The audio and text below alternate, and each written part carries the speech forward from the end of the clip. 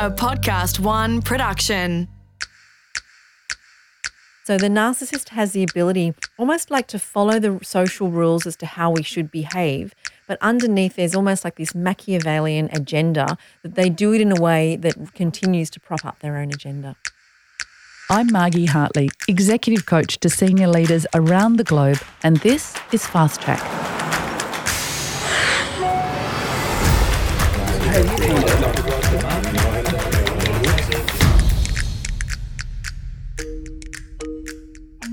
Welcome back to our series on narcissism. This is episode 3, Narcissists at Work. In this 3-part series, I speak with Dr. Pannell, Associate Professor of Coaching at the Australian College of Applied Psychology, an executive coach and researcher with a PhD in adult development, and a deeply curious human, a brilliant presenter and communicator. Our first episode was Understanding Narcissism. Our second episode explored being in a relationship with a narcissist. And now, B and I are going to discuss narcissists at work. Thanks for coming back, B, to talk about this. I want to describe someone to you so you can help us understand what this behaviour is and what we can do about it. But let me just describe. Big noting, so dominating the meeting, actually taking someone else's work and attributing it to themselves, or actually manipulating material to come to them and then for them to use it. Manipulating the truth, so you never said that, actually this has always been mine. Confusing people in meetings and having multiple conversations across an organisation about a topic and telling different parts of the story, and making their team or others that they want to have control over actually feel like they're wrong all the time and that they've done a lot to contribute to what's not working rather than to what's working. This person loves the spotlight. And if there's no spotlight, it's actually anger and retribution. So people always, they don't want the anger, so they always put this person up for the spotlight. Can you tell me, is this a narcissist at work? Margie, basically that's classic narcissistic sign and symptoms. Absolutely. So one of the things as to how a narcissist shows up at work is this sense of being in the spotlight. They often have a sense of charisma where they put themselves in a position of authority wherever they are in the organisation. And that quality of taking credit for other people's work is classic narcissistic quality. There's no sense of we're a team, we're in this together. Sometimes there'll be a tokenistic acknowledgement of other people's contributions, but actually only in a way that continues to make them look good. So the narcissist has the ability almost like to follow the social rules as to how we should behave, but underneath there's almost like this Machiavellian agenda that they do it in a way that continues to prop up their own agenda. So they're looking for the person with the most authority? Yes, so it's interesting if we put on our kind of psychology hat again, because a narcissist has this underlying deep insecurity from childhood that they were neglected, that they weren't valid, that they weren't important, we would presume that as an adult they're actually constantly seeking approval. It's like they're constantly still seeking mummy and daddy to love and validate them. And so that's a lot of what actually drives their behaviour. So why are they being mean to people if they want people to like them? It's people in power that they're wanting recognition and validation for. People that are either equal or what they would consider lower are usually just kind of food for their fodder. And because they don't have that sense of empathy and care, they actually don't really care how other people think. There's really this quality of treading on other people's heads to get where they need to go.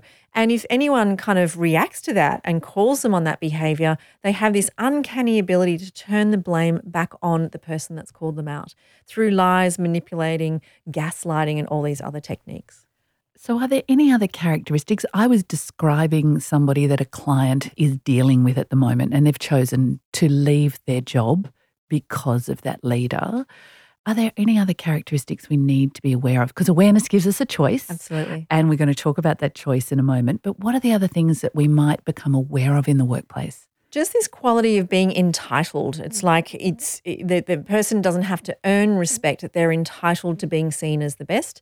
They will tend to often dominate conversations. That's how it shows up, where because they don't have this sense of empathy and care, they usually show up as very poor listeners unless they demonstrate poor listening to make themselves look good. So that sense of being entitled and ignoring others is a key one. And then the other is this quality of demanding loyalty. It's very black and white thinking. You're either with me or you're against me. And if someone's against them, then they become like the enemy, and they're likely that they'll start to get attacked as a way to kind of push them out of the nest. So the only people that are around them are people that kind of feed into that sense of grandiosity. So, B, what happens if your co-workers are narcissists? It's interesting because we often talk about a narcissistic leader, and we certainly have people in our media that are labelled narcissists, although they might not have that as a diagnosis. The person who shows these tendencies may not always be the leader. They may be your co-worker. One of the ways that we can tell that we're dealing with someone that's narcissistic is they basically are always talking about themselves. So a really simple example is, someone talking about on the weekend, they went fishing, the narcissist jumps in, overrides the conversation, and they went fishing and the fish was bigger. It's a very simple example, but this constant self-referencing, it gets really exhausting and draining. So that's one way that you can tell if your co-worker or even a colleague is a narcissist. The other is that the narcissist is very sensitive to any kind of criticism and feedback.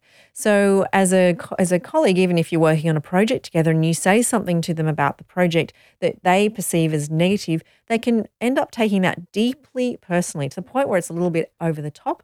And it's like, hey, dude, it's just the Excel spreadsheet. It's not, it's not everything. And that's another way that we can tell we're on narcissistic grounds, is when someone takes it very deeply personally.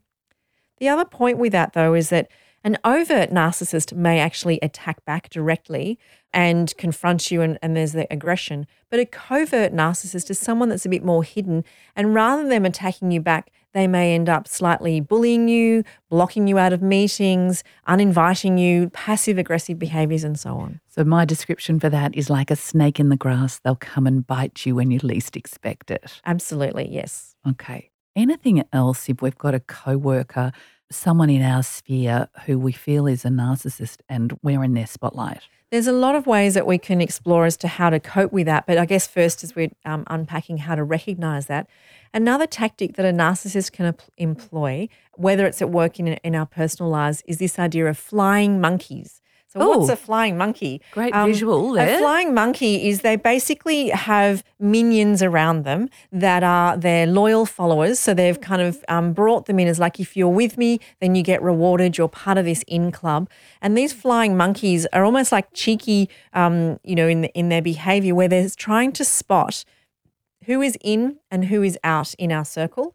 They will use gossip against people. They'll use lies and deceit and so on. So they're constantly telling a narrative that reinforces the narcissist's own agenda. And so you might feel like you're just being innocent, you're confiding in, say, a colleague, and all of a sudden they've turned that against you. They've gone and told the boss, for example, you're getting reprimanded and so on, because your colleague was a flying monkey in that they had this overall allegiance to the narcissist. Oh, that's very, very deep, because there's so many recruiting instances I can tell you about. You call it flying monkeys. I talk about people being recruited to be on someone's side and then to cause drama. So rather than being curious and trying to find a truth or a cooperative nature, they actually are looking for division and for being right. Is that fair? Absolutely. It's this pathological sense of being right. So to admit any kind of wrong almost feels like it's death. It's so strong. So they will defend themselves no matter what the impact on others. Which is sort of the opposite of curiosity, isn't it? And openness. Yes, absolutely. Yeah.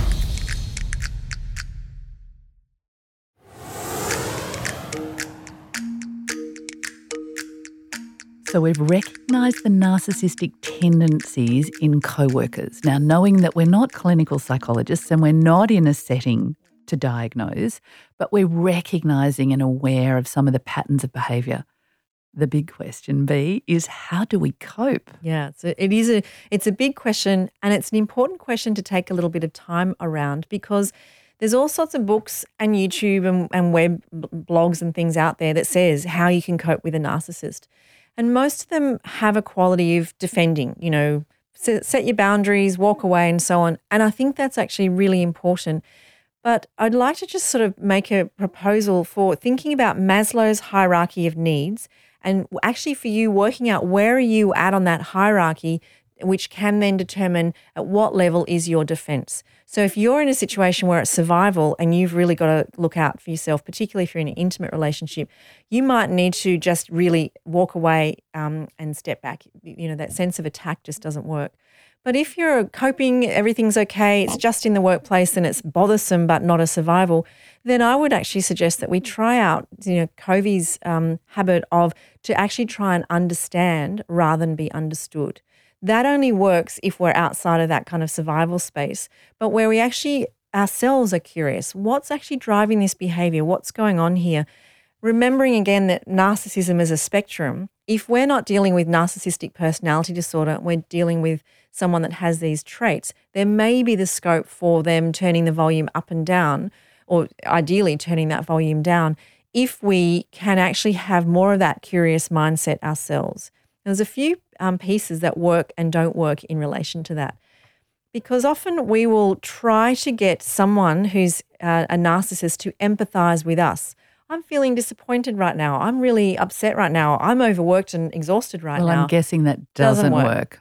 So, but what actually does work, because remember, although we have someone that at a superficial level has all this bravado, actually we are dealing with a deeply insecure, wounded human.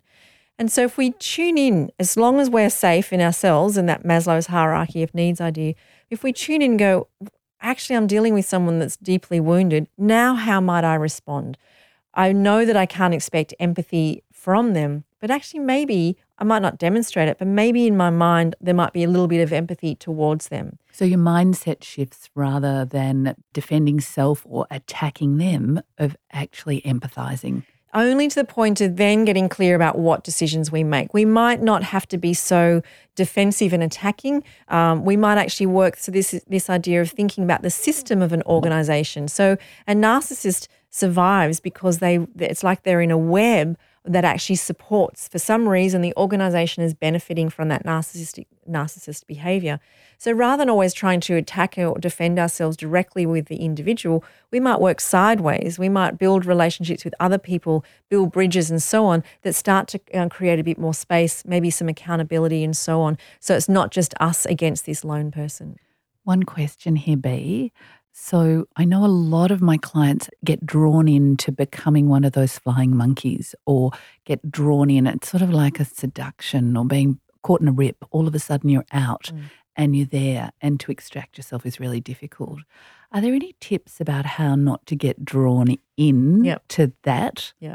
I mean, basically to understand how our nervous system works and how our the mammalian part, the mammal part of our brain works. We are designed, we're like pack animals. We're designed to kind of group together for safety, against the saber-toothed tiger or whatever.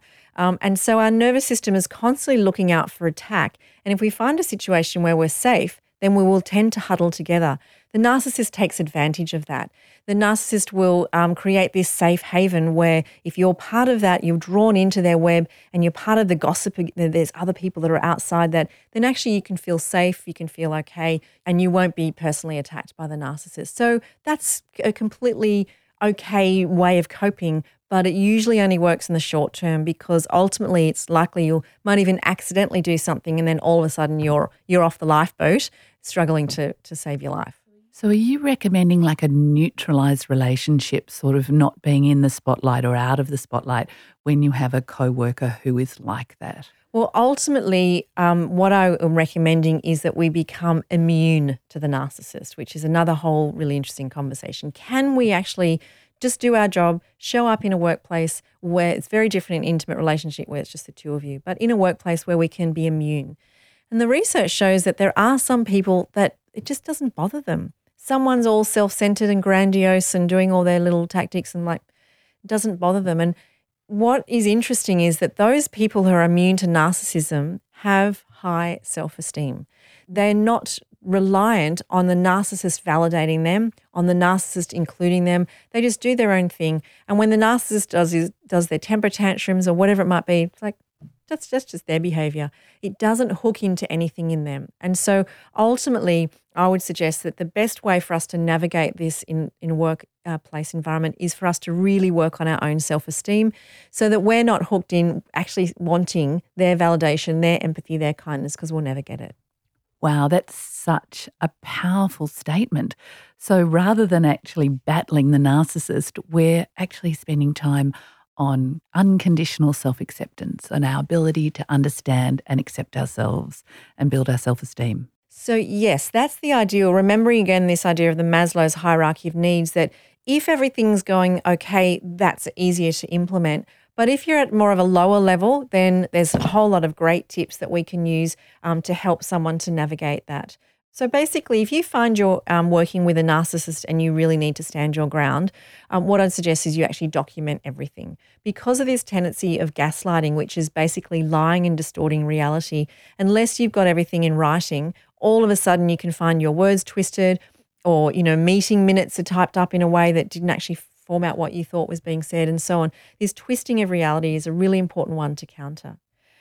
The other thing is, of course, knowing your legal rights. That sometimes this sense of abuse at work can be such that, and particularly when you're caught into it and exhausted trying to keep up, trying to survive, it's actually knowing that, you know what, I'm actually only employed for 40 hours a week. Anything more than that, if my workload is higher than that, for example, that's actually a case of bullying. And to engage with HR if appropriate and so on to make sure that you're not being exploited in a workplace environment. The other thing, just in terms of the kind of high level of emotion that shows up around narcissistic patterns, is as much as possible stay focused on the facts and stay focused on the task at hand. So this is, again, if we cannot get hooked into the drama triangle, not become the victim to the narcissist as the perpetrator, really has a massive impact on our ability to navigate that. Yeah, there are great tips. They're fantastic. So is there such a thing as healthy narcissism? We might see narcissistic traits. I imagine you would say that it's important not to actually create catastrophe around that if you see some traits and you can't diagnose.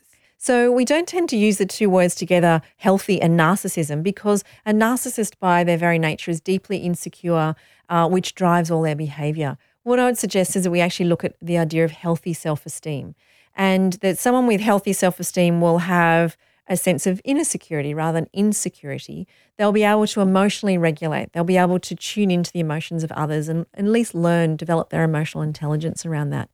But I do think there's some qualities that a narcissist uses at work that we can actually learn from. Their charm, their charisma, their ability to work the room, their ability to shine, their ability to build relationships, their ability to put their best step forward. There's been research that shows that women tend to be less focused on that themselves, less into self-promoting, and often then men can get promoted over them. And I don't want to create a binary there, but there certainly is a quality of learning to be in the spotlight to support your career that I think we can learn from narcissists.